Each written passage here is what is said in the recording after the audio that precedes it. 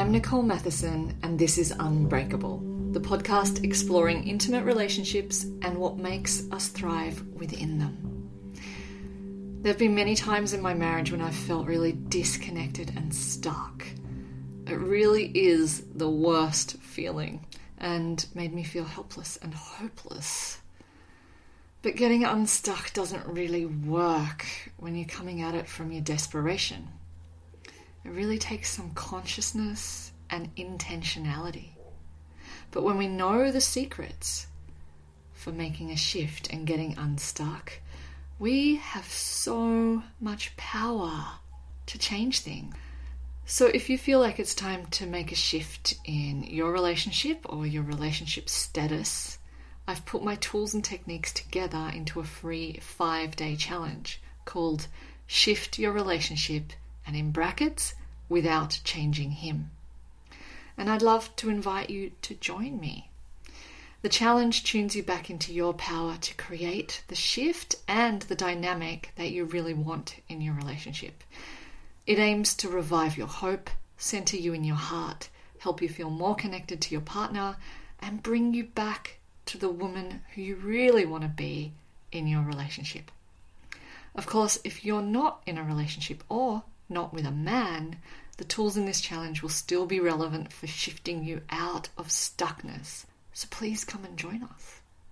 To join, simply go to www.nicolematheson.com/challenge.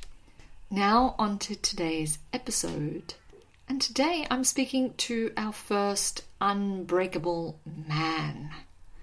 I really enjoyed this chat. It's really nice to have some masculine energy on this podcast. And the man in question is Brian Reeves. He refers to himself as the relationship insight ninja. And after our chat, I would have to agree with him. Brian was raised predominantly by strong women who infused his world with vision and service and left him with a deep reverence for the capacity of women and what they bring to the world. Yet this, for most of Brian's adult life, did not translate into relationship success. In fact, his last 6 years have been committed to exploring his ignorance and searching for the answer to, why do my girlfriends get so pissed off at me? In his search, he's had to challenge his approach to relationships and the way he responds to dealing with emotions. He now teaches this to men and women in his coaching practice. In our chat, we also talk about why boundaries are so important to create a safe container so that we can thrive in our relationship. We talk about the 3 stages of relationship and how we can move through them from codependency to interdependency. He helps us understand how to bring out the best in our men and what men really find attractive in women and how to bring more of that. We also talk about the masculine myth as opposed to the feminine myth and why these myths really aren't working for us. Enjoy.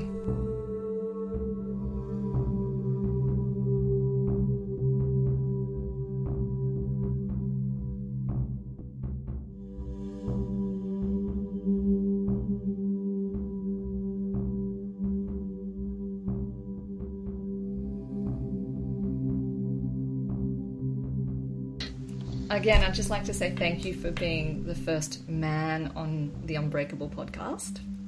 Wow. I am honored, and as I said, I do not take that lightly, your trust and your invitation. So it is my honor. Thank you, Nicole. It's a pleasure. And I think, I'm pretty sure most of the people listening are women to this podcast. I'm sure there's a few men. But what I really love about you, Brian, is you really seem to get women. And I'm wondering where where this understanding came from. Can you talk us through that a little?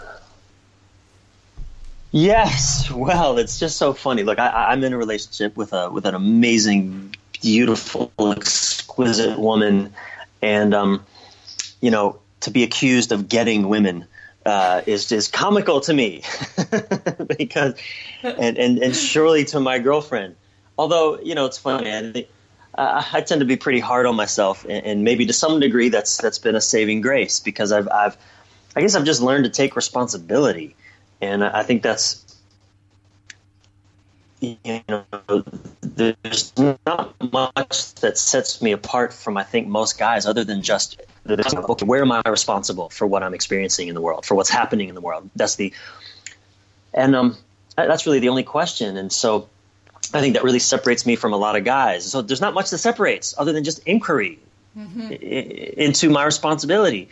And, I was raised predominantly by really strong, dynamic, independent women. I've got 2 moms and 3 sisters. Now, my 2 moms were not married to each other. They were married to my 2 dads, my dad and my stepdad.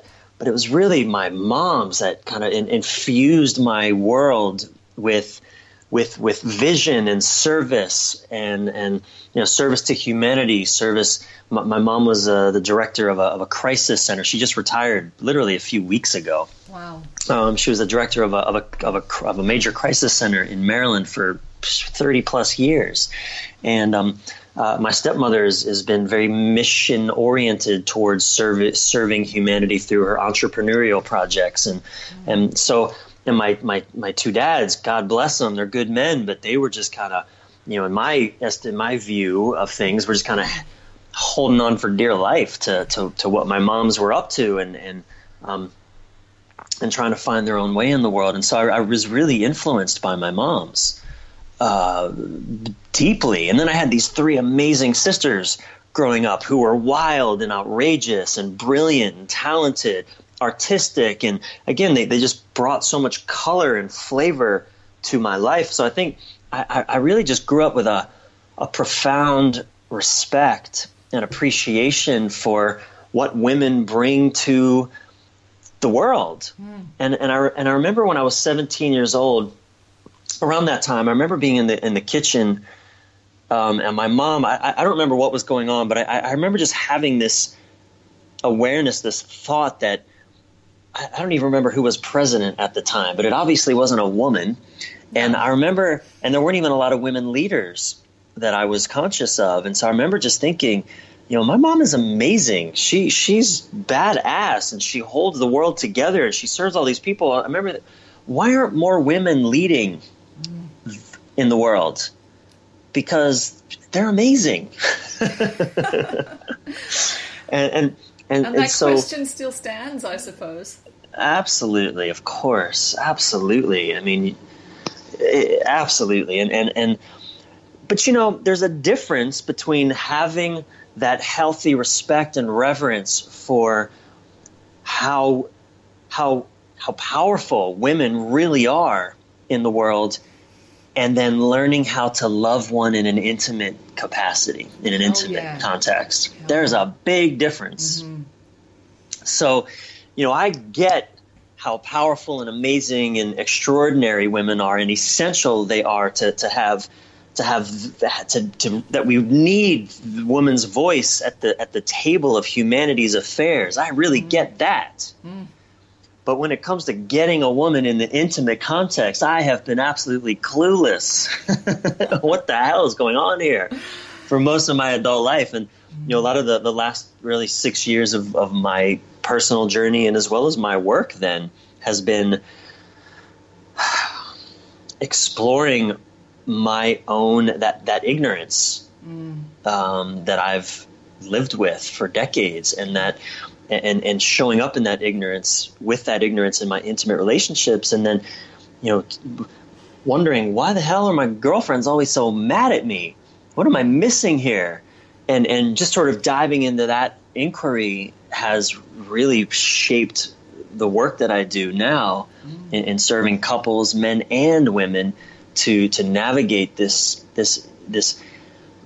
intimate dance that we've it's like we've been trained to practice as adversaries, and what I'm realizing is we're we're partners in this. I love that. So so that's a long answer.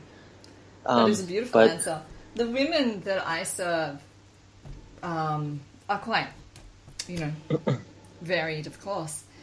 But they're kind of like me. I'm in a relationship, a long-term relationship, and I really want it to be alive. Like, that is my front line.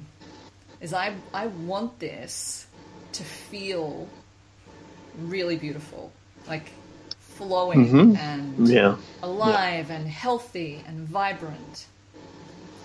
So I'm just wondering what your inquiry has actually taught you about relationships and keeping them alive. Yeah. Oh, it's oh my goodness, what a great question. One of the biggest discoveries I've made for myself was really discovering that there's this dance in intimacy, this dance of opposites. You could call it yin, yang. You could call it Shiva, Shakti. You could call it masculine, feminine. The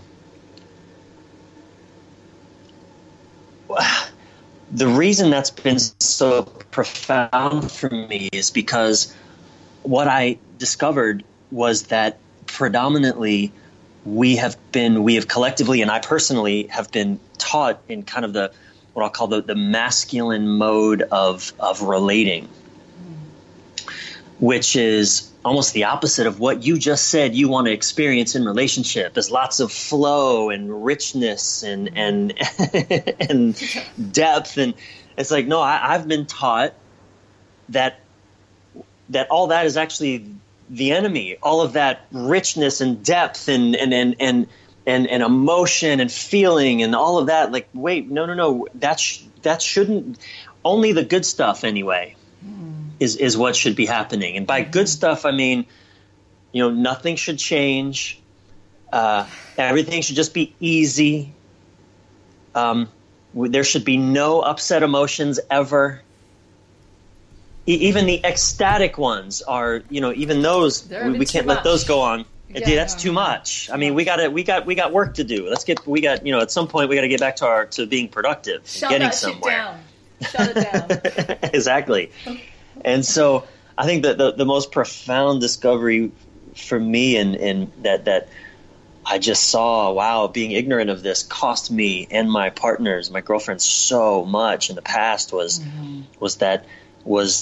the complete dismissal of the feminine aspect of relating, which is that love flow between two people and what that even means, what that actually looks like. And that's with my girlfriend, that means all the feelings are welcome, all of them. And again, that goes counter to my programming. Completely counter to my programming. Does it scare the shit out of you still, or regularly? Yes. Absolutely. Totally. Of course.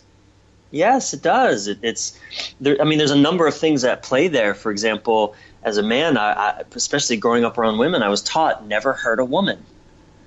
And so if my girlfriend is upset and it seems to be related to something I did or she thinks I did, well, that right there, which is usually why it seems she's upset. Yeah. That violates prime directive number 1, don't hurt a woman. So, learning how to not actually how to kind of not take that personal and not make it about me, and that actually it isn't that I hurt a woman and it's a mark on my character, but just rather, no, emotions happen, upset happens. And this is where a lot of my own spiritual practice comes into play, is learning how to again take responsibility for my own stuff. Yeah. Because what that enables me to realize is that, okay, actually her upset is her stuff, but see, in the past I stopped there. That's your stuff, woman. Go deal with it. Go Let deal me know with when it. you're finished. That's right. Then we can do relationship again. Once you've dealt with that, then we can do relationship again. Once you've come back to normal and there's no more emotional stuff happening, then we can do relationship. I would just like to say I've been on the receiving end of that. Yeah, how's that go? How's that feel for you? Oh. Yeah. This is why my girlfriends were always angry at me. Yeah. I didn't know. I thought that's how it was. I thought that the sign of a healthy relationship was we're never mad at each other. Everything just works. We're in harmony, peace of mind, everything. One of the things that I just laugh when I hear men say this, I just want a relationship with no drama.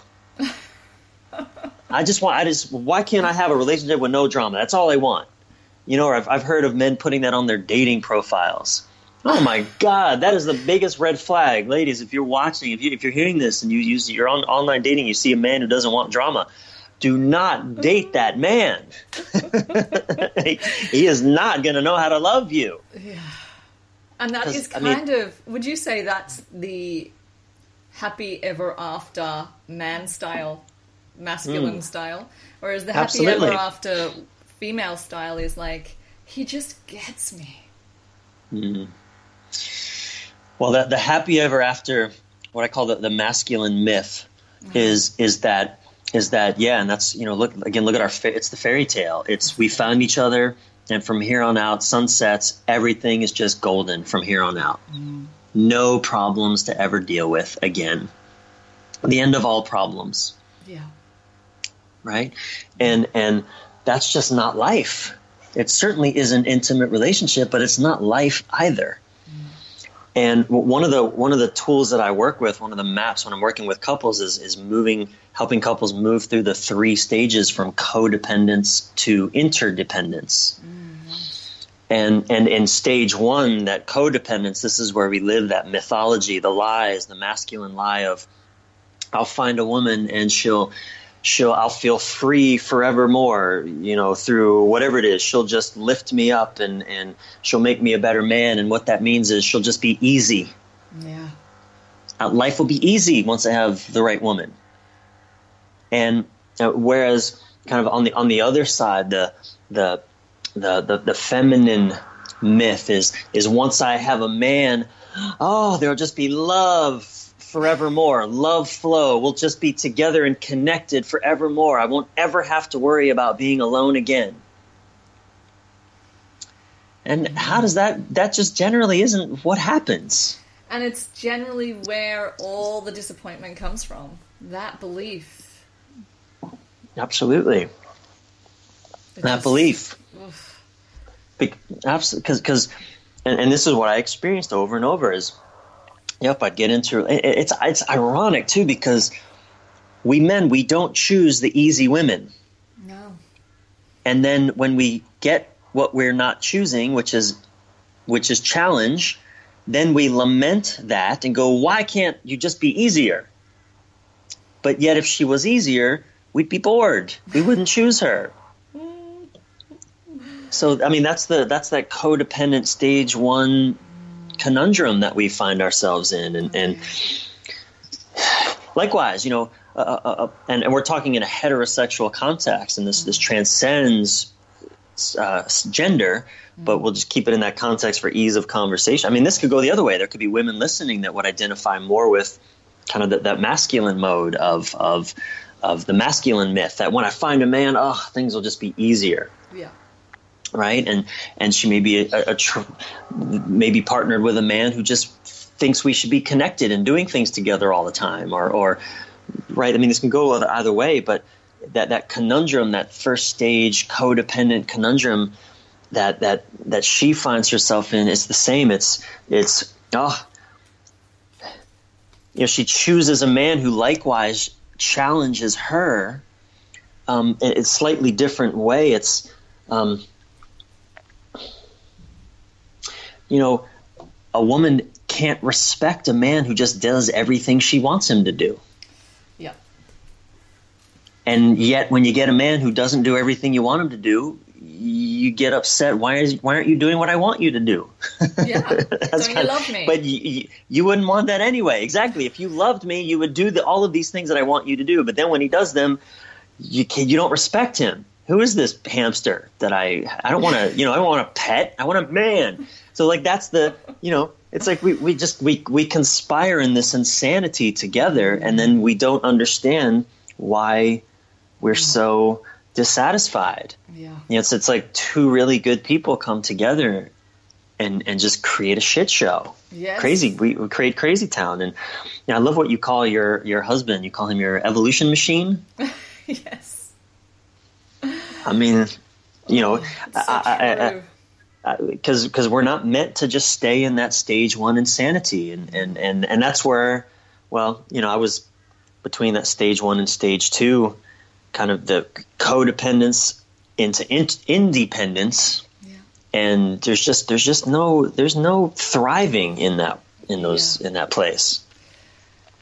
Yesterday on my little Facebook group I have to serve these women, we were talking about boundaries and the fine line between being really clear on our boundaries and empowered around that, and being a nagging, controlling bitch. Yeah. And I was kind of suggesting to them that to be on the sort of healthy side of that line, it helps to have the focus on nourishing ourselves rather than on changing the other. Right. Yeah. But it's still a fine line, and I'm just wondering about your take on boundaries and why they're important. And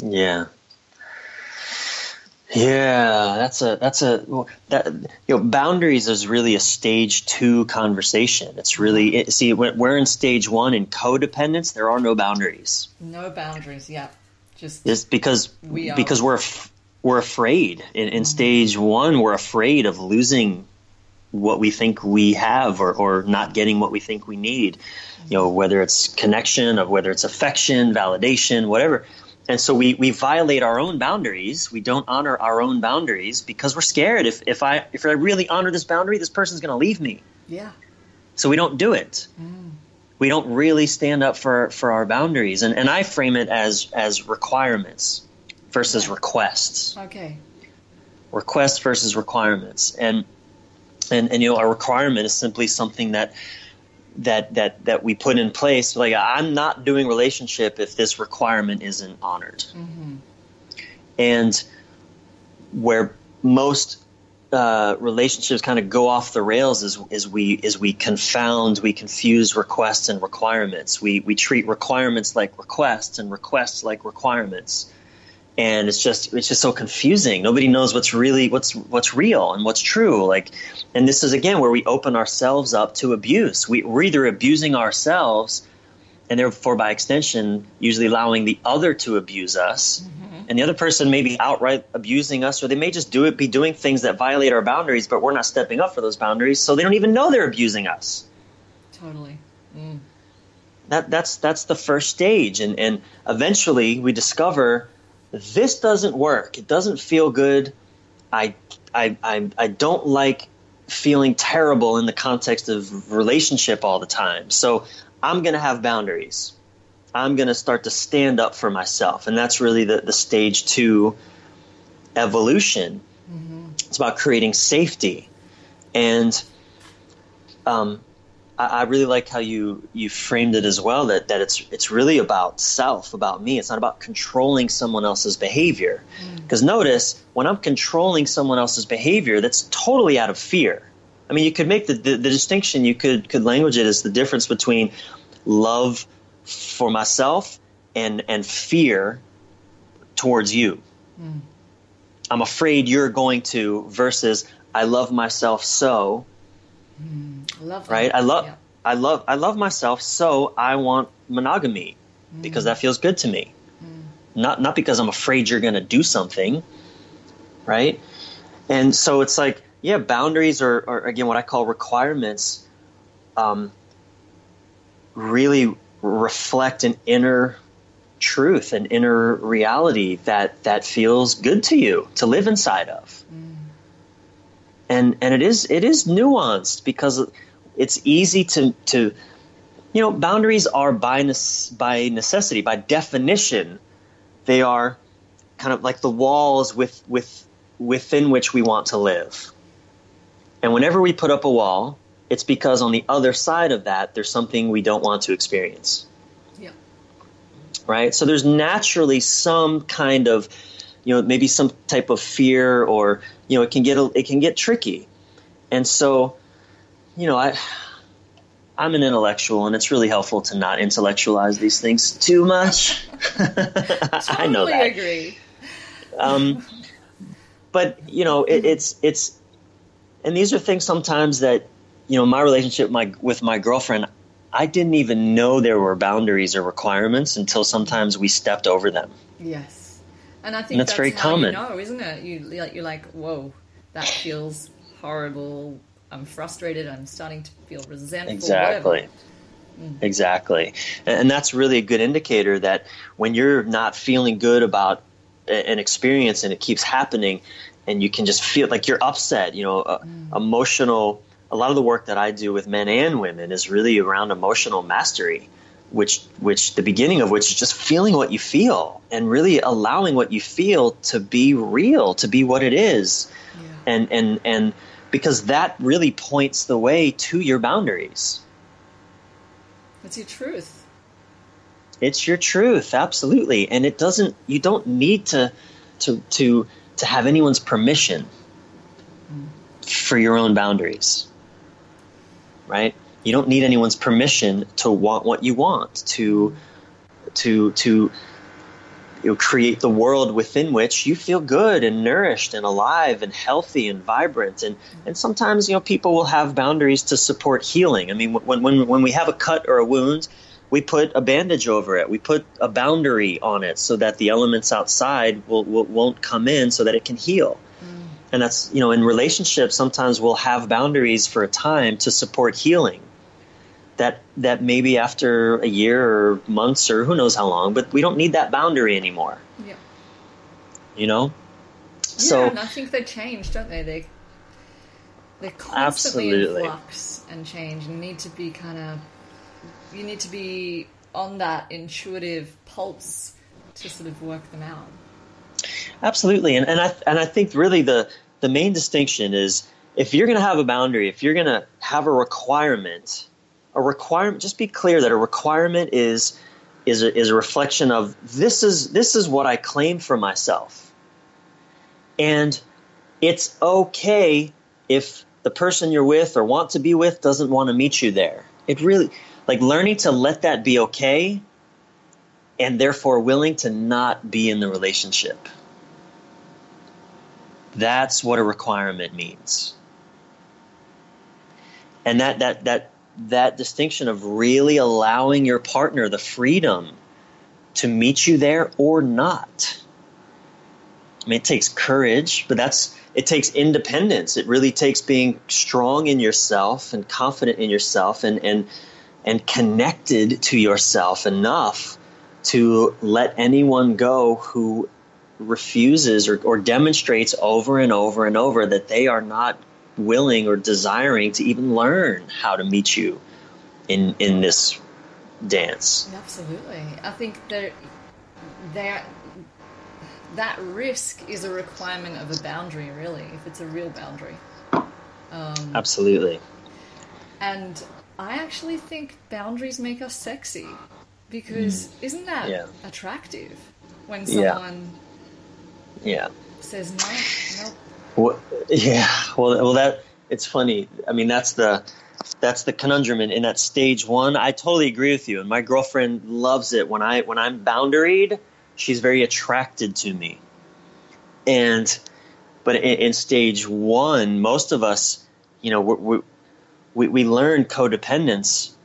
All of us do from childhood. We're born as babies, and we literally can't take care of ourselves. We need love and affection. We need some caretaker to take care of us, or we'll physically die. And so our nervous systems get tuned to that frequency. And then, we as adults, we practice from the same place. And if you don't give me what I think I need, which is just your presence, if you don't stick around, or if you stick around so much, that it's overwhelming, we use this language like, I feel like I'm going to suffocate, or it feels like I'm going to die. And that's codependence. And we're all tuned to that frequency from a young age. And so we saddle each other with all these burdens and responsibilities and obligations, or we saddle ourselves. It's like we're all narcissists in stage 1, codependence. Even there's that in the narcissist relationship, there's the hero, and then there's the zero. There's one who gets everything, and there's one who gives everything. But both of those are really just on the spectrum of that whole spectrum is narcissistic, because the person who's the zero, the only reason they're the zero is because it's out of fear that if I don't give everything, this person's going to leave me. Or if I don't do it right, or if I really own what I want, then this person won't love me. So it comes back to, again, the fear of abandonment, or the fear of almost like, it really is like a fear of dying if we don't get what we want or think we need. So boundaries. Can you clarify stage 2 and 3?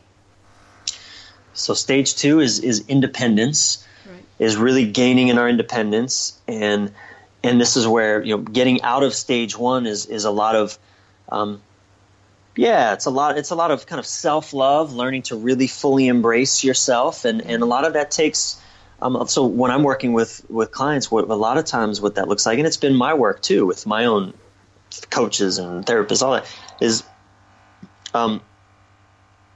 confronting a lot of the limiting beliefs, a lot of the fear that keeps me needing my partner to be a certain way so that I can feel good about myself or feel safe, right?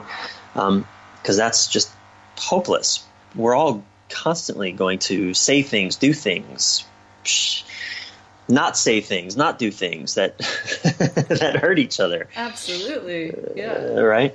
And so stage 2 is really about getting independence, really discovering that, I am complete and whole already. You don't actually complete me.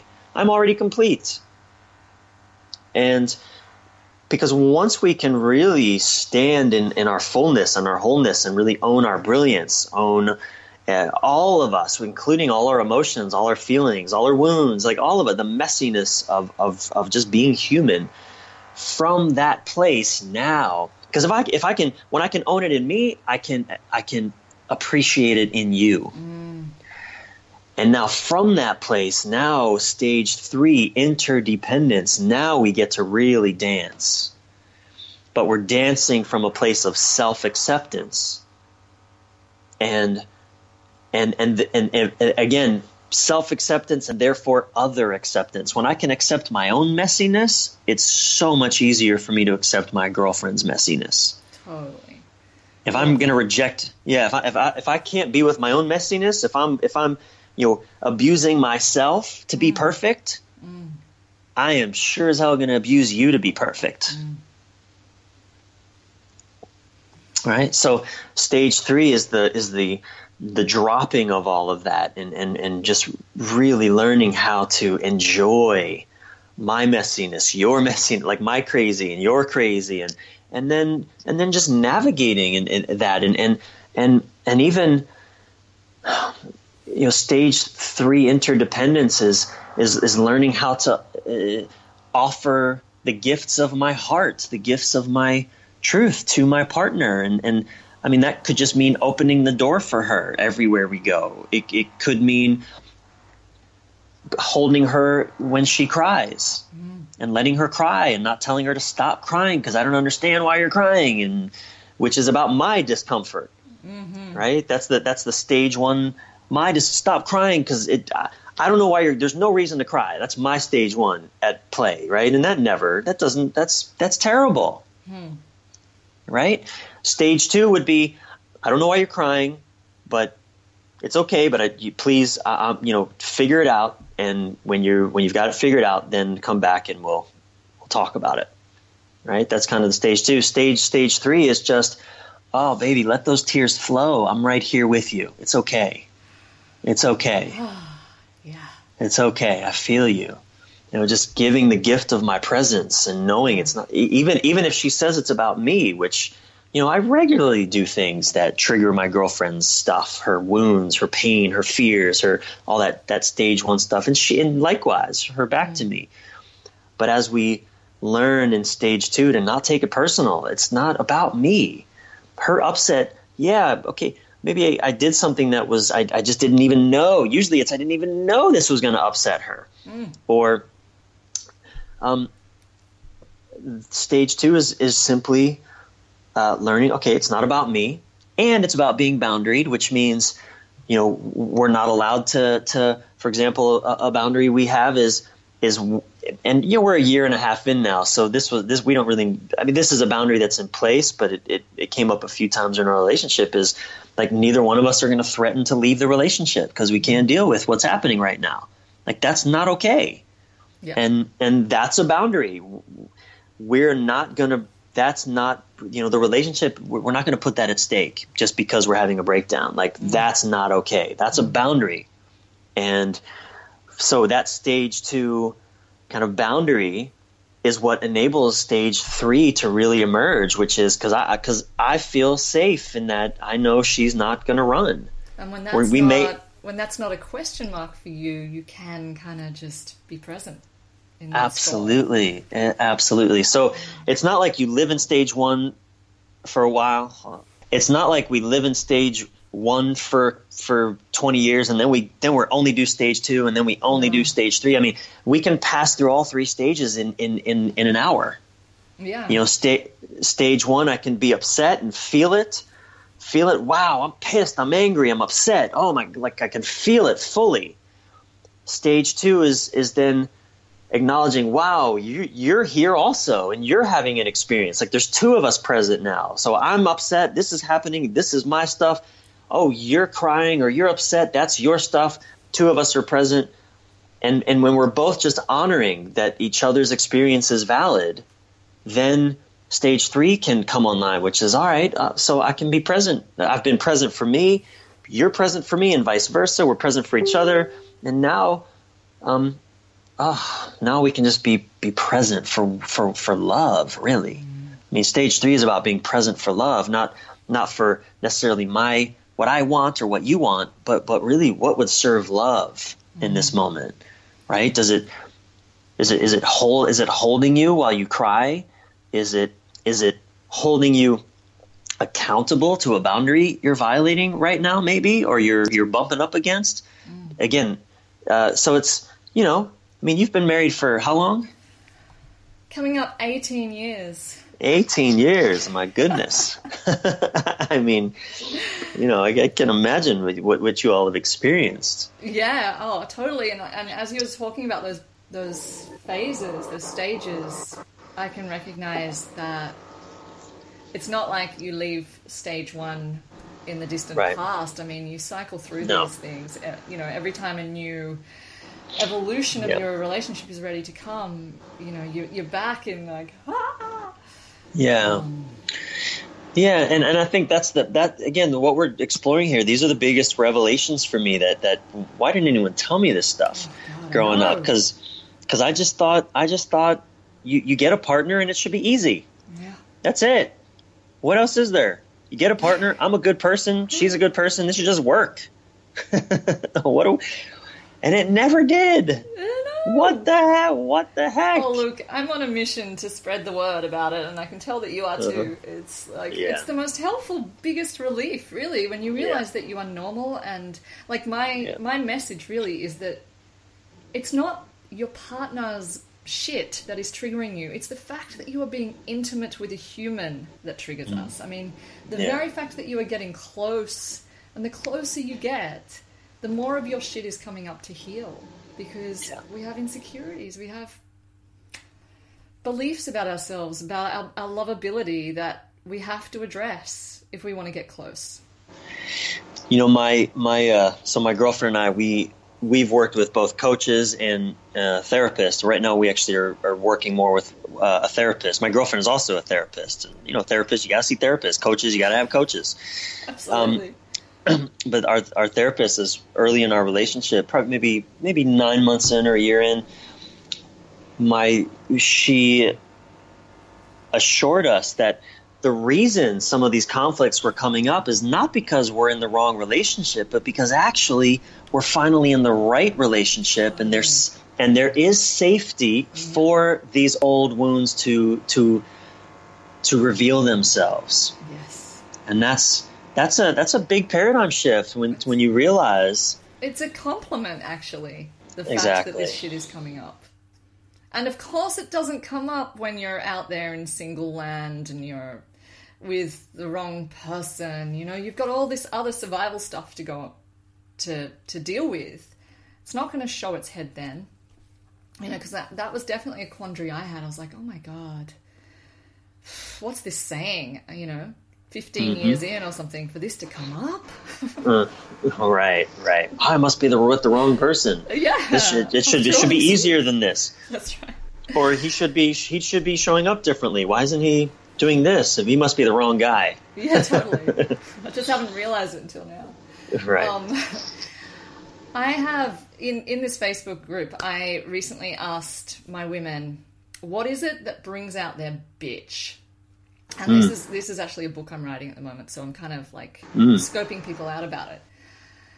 And interestingly, all the answers that came back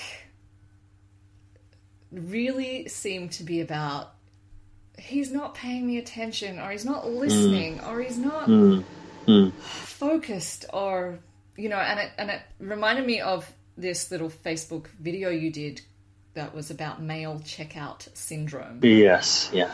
And Yeah. I'm just wondering if you have any tips for us on how to get our men present, because that's what we really, really want. Yeah. So this is where the 3 stages is a really good model to work with, because if you're in your neediness, if you need him to be present because you need him to be because you don't feel good if he's not present, and that's why, then what happens is when you communicate from that place, you're communicating from fear or from disconnection with yourself, expecting him to be the source of your connection. And in that place, you're just going to elicit his own resistance, his neediness, because his neediness is, I need you to be easier.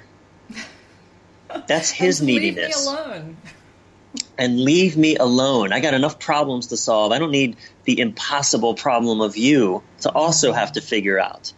And so that's your neediness is going to elicit his neediness, and they're complementary in ways that will drive you both batshit crazy.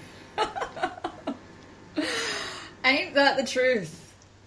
That's right. So that's a losing proposition. You can't get him to do anything if you need him to do something. And I would just like to say, I can verify that 1,000-fold. It doesn't work. It doesn't. I feel it in my own body. I mean, there's a big difference when my girlfriend communicates from that place of neediness, because she needs something. So anyway, that's... Which is really when we're not taking responsibility for this need in ourselves. That's right, that's stage 2. Stage 2 is developing the capacity to give yourself what you need, to take care of what you need. Whatever that is, it's really to connect with yourself. Learn to connect with yourself. Learn to really know how to take care of yourself. And I don't just mean financially. I don't mean make your own money and get your own, have your own home. I'm not talking about that. I mean moment by moment by moment. Know how to do the things that are nurturing to you, that light you up, that don't require his presence. Because in the end, that's what attracts him, is you lit up, not you pissed off and needy. Not to say there isn't a place, not to say there's not a place for your anger. There's absolutely a place for your anger, and your anger is surely justified. But it's learning how to offer your anger versus demand from your anger. Your anger as an offering becomes an invitation to him, rather than your anger because you're needy, which just becomes a demand, which is it burdens him. And most men don't have the skill to know what the hell's going on here. Most men are just responding from their own stage one neediness when you are communicating from stage one neediness. Yeah. So, yeah, learning how to really take care of yourself. And that's something that my girlfriend does really, really well. She really knows how to take care of herself.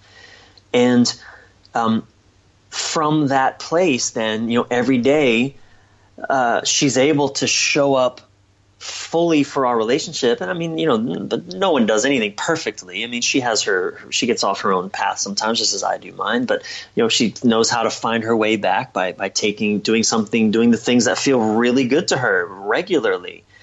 And from that place, then, when there is an upset, or when I'm checked out, which it happens, I'm a writer. I'm in my head a lot, whether it's doing videos or writing or creating or just working and, or whatever, managing a business. I definitely leave my body. It happens regularly. I'm also a military veteran. I was trained by the government. Millions of dollars were spent training me not to feel. So, so it happens sometimes where I'll go to that place where she can tell I'm checked out. And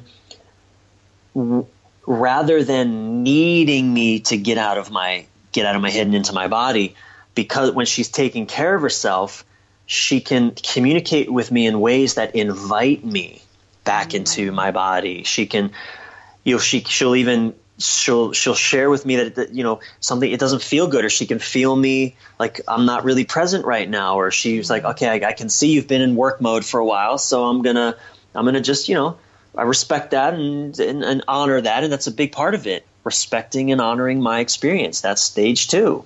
Respecting and honoring where I'm at, not trying to get me to show up just for her with no regard for my experience. Hell yeah. Right? If I don't feel respected in what I'm experiencing, if I don't feel honored in what I'm experiencing, even if it's not what you want me to be experiencing, but if I don't feel honored and respected and you just try to get me to where you want me to be, fuck you.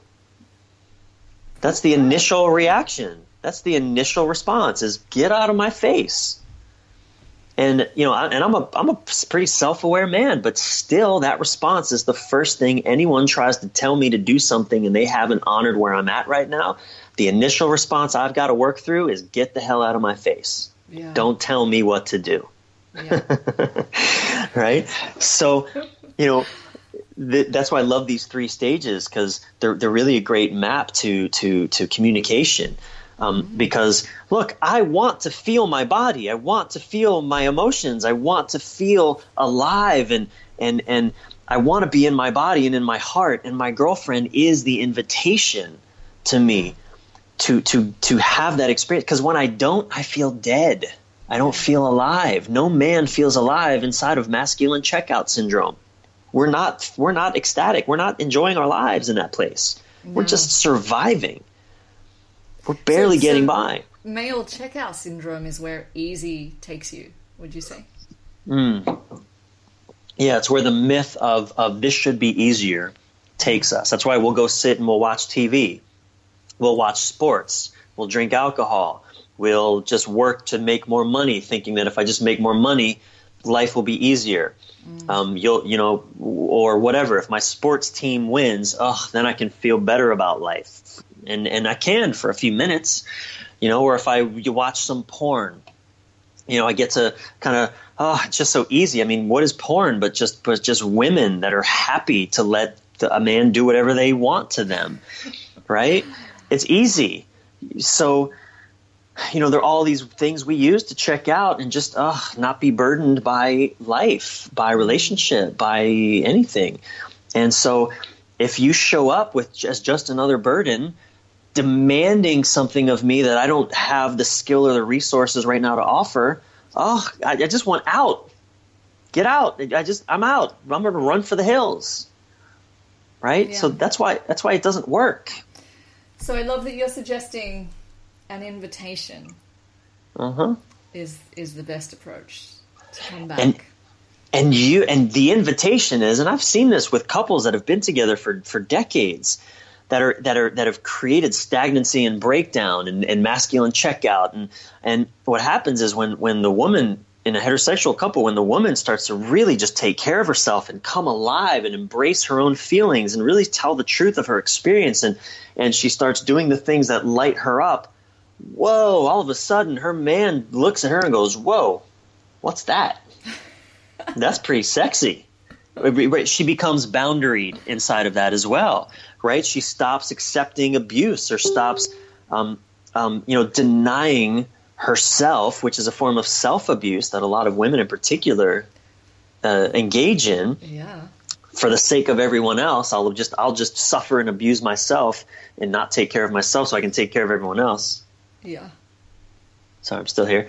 And so when she learns, as she's really waking up and telling the truth and doing her second stage work, self-care, boundaries, honoring herself, taking responsibility for her experience, not blaming him, then all of a sudden, whoa, he looks over and goes, that's interesting. Ooh, what's that light in your eyes that I haven't seen in so long? It's like she becomes the flame to his moth again. Mm-hmm. Right? She becomes an invitation. Yes. And she even becomes kind of that challenge that isn't merely a demand. That's worth all the effort. And every man, we need challenges to feel alive. Yeah, right. We really do. We need challenges to feel alive, but we just, we want the challenges that we actually feel like we have. There's hope Hope. There's a slither of hope. I can figure out this challenge, and in that, yeah. So, yeah. God, it's so juicy. It is. I want to ask you about a question kind of around the fall of patriarchy.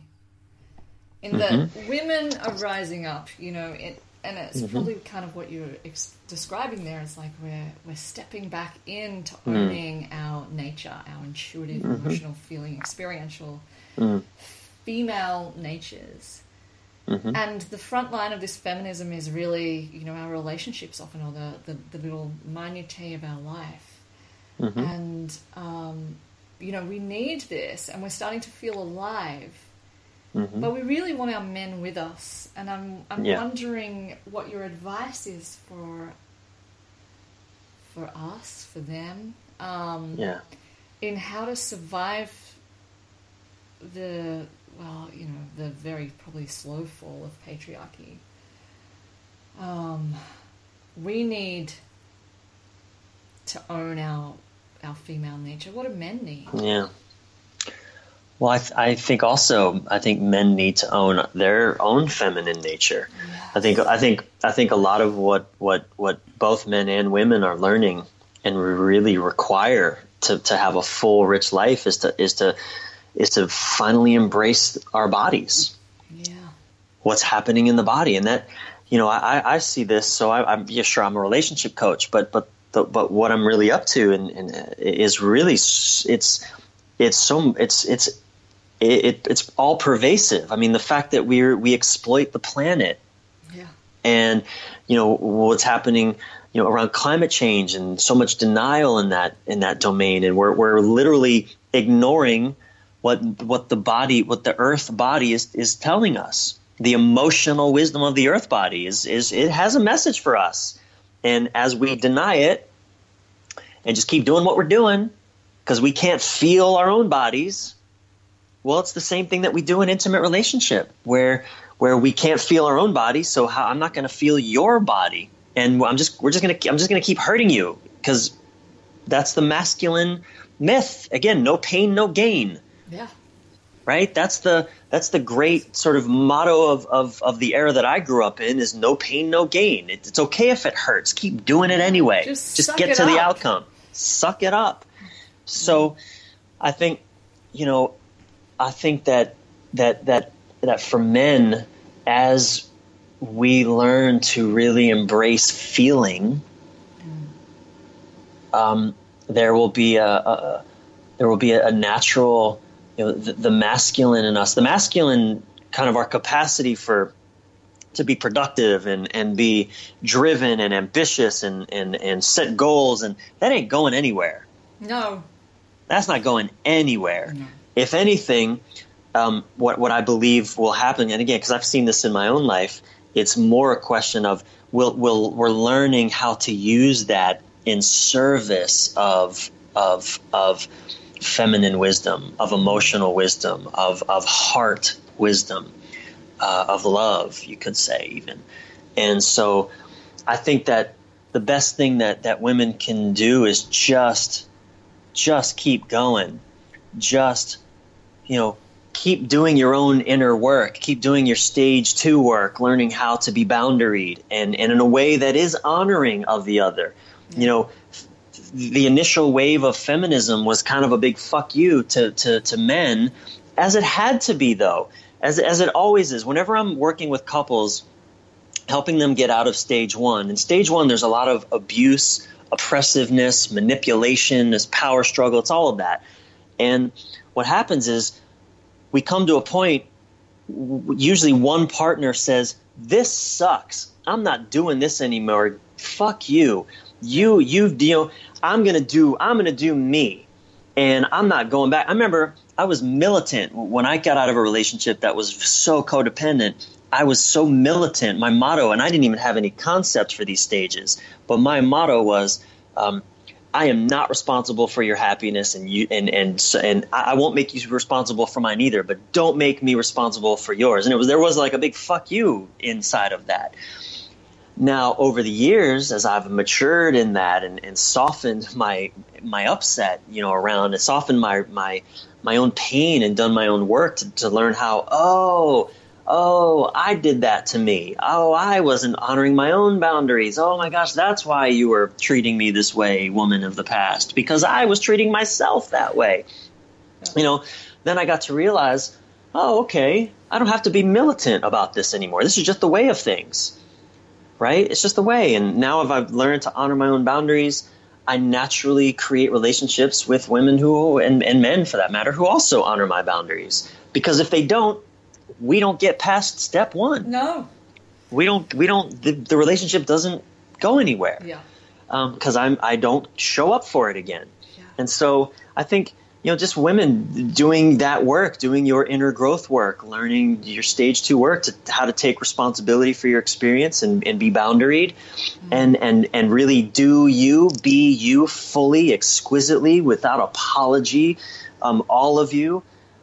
The world can't help but meet you there, and men, we're not dummies. We're not as idiots as we're portrayed to be, and sometimes I'm pretty sure I am. But we'll catch on. We do want to know how to love you. We really, really do. We're very sensitive creatures. If anything, we've covered up our sensitive heart, our sensitivity, with that harsh exterior, because we're terrified that if we really let you in, if we really let anyone in, you're going to see just how vulnerable and scared and confused we actually are.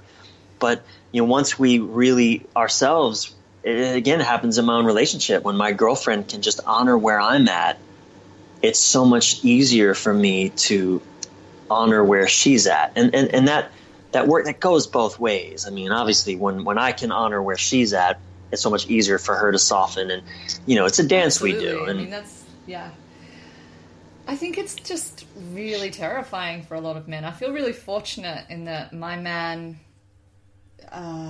seems to be able to show his vulnerability. He's not a big macho, have to be the strongest dude. But I think for a lot of men, this is just, what you're saying is really terrifying. So scary. Yeah, well, so I want all the women out there to hear that most men come to this work after they've lost everything they cared about. Yeah. After, and it's usually at the hands of a woman not putting up with their checkout anymore, of a woman not, and that just, again, it comes back to being boundaried. When a woman finally decides, I'm not willing to be abused anymore because I'm not going to abuse myself, that's usually when men start to wake up. So it's actually doing them a favor to wake them up earlier to how serious this is. Well, absolutely. In our masculine, there's a reason that war is a masculine pursuit, and mostly men do war because we can be uncomfortable indefinitely. We can override discomfort just for the sake of outcome. You know, keeping the family together, keeping the relationship together, even if it's terrible. You know, one woman I worked with was telling me how at her church, she was in a relationship that she just loathed, married, kids, and the priest at the church was telling her, it doesn't matter if it doesn't feel good. Stay in the relationship because that's what God wants, or that's what, you know, the family. And she wanted to stab the priest. And her husband, though, was really thrilled to hear what the priest was saying, even though their relationship is just completely lifeless. The husband, he's okay with that. That works for him because actually it's easy when there's not a lot of life going on. And that's how you lived your life, and then you died. And then you died, exactly. Holy shit. And so, you know, absolutely, the best thing that you can do ever for your partner, for a man, for humanity, is be the invitation to show up. And that really is just do your work such that you live in your fullness, you're courageous in your own expression, and joyed and lit up and excited to have the life that you have. And you will just naturally attract the curiosity of men who want to know how to love like that, how to be in the presence of that. I mean, you become the invitation, and it's a courageous path because a lot of people don't understand what's going on, and a lot of you may be criticized, and it is not a path for the timid. But no woman listening to this is a timid heart. I am certain of that. No. Oh, you just gave me full body tingles. Oh, I just love that. And I would just like to say I am the living, breathing result of that. I feel like what you're describing is what I have done in my marriage. It really is. And my man is, he's interested. He would have to be. Otherwise he couldn't hang. That's right. Yeah, because we're growing and evolving at a rapid rate here. But I just have one final question because I know I've put your time up. This podcast is called Unbreakable, and I'm really fascinated to hear people's versions of the part of them that is unbreakable.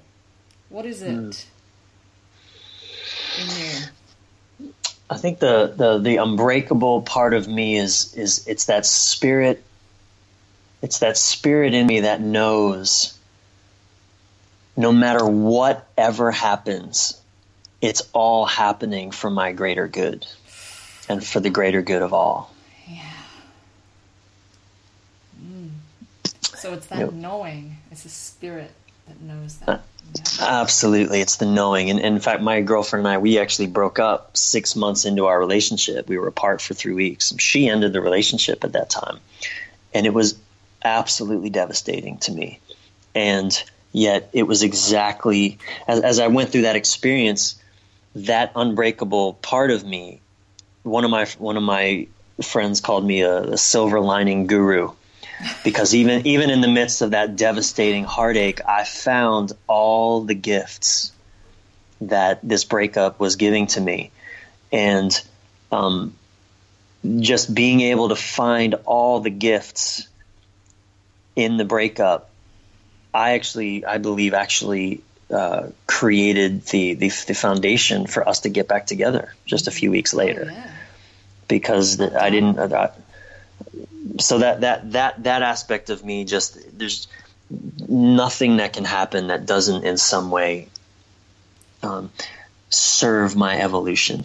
And when you know that, life becomes so much easier, right? Because it's really only in those moments when everything's shit that we need to know that. That's right. Come what may, I get to experience what it's like. It becomes a genuine choose your own adventure novel. It totally does. It really does. It's an adventure. Yeah. I love it. Absolutely love it. And really, you've just put into words the whole reason for this podcast. It's like, you don't have to fear it. Don't have to fear it. Yeah. Oh, it's been such a pleasure, Brian. I would love you to share with the listeners where people can find you and what you're up to. Thank you. My website, Brian, I spell it with a Y, Brian Reeves, REEVES.com,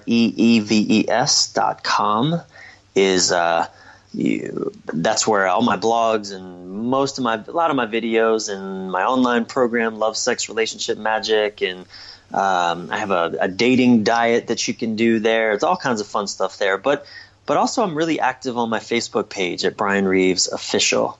Every day, starting conversations about these topics and exploring all of this. And but just BrianReeves.com is really the one stop. You can even get to my Facebook page through there. But yeah, I've been really enjoying, like I said, binge watching your videos.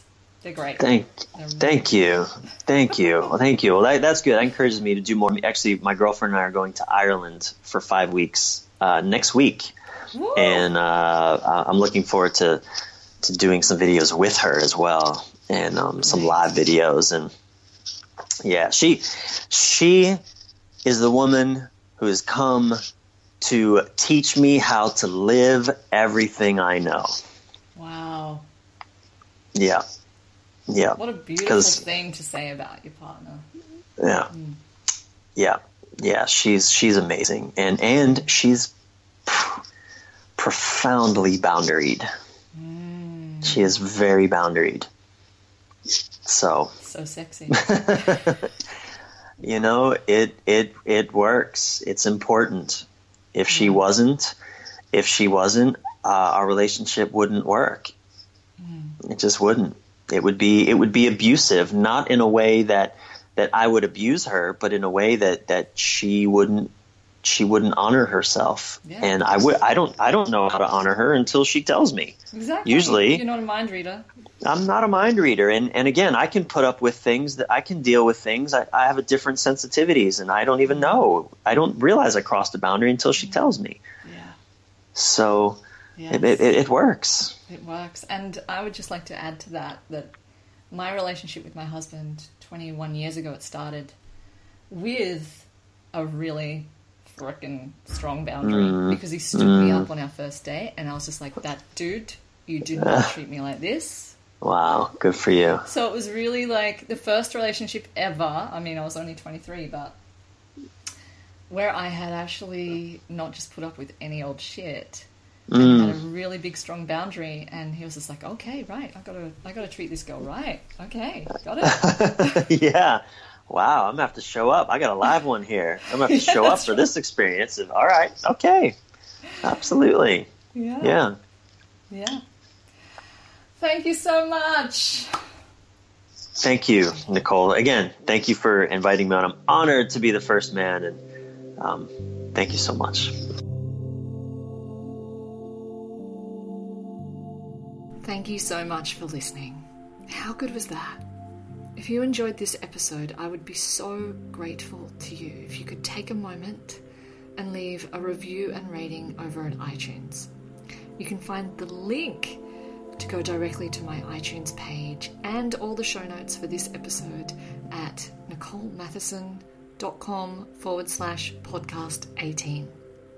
While you are there, join my Facebook group for women wanting to thrive in relationships, and hit subscribe or sign up to my newsletter so you don't miss any future episodes. Thanks so much for tuning in. Until next time, bye.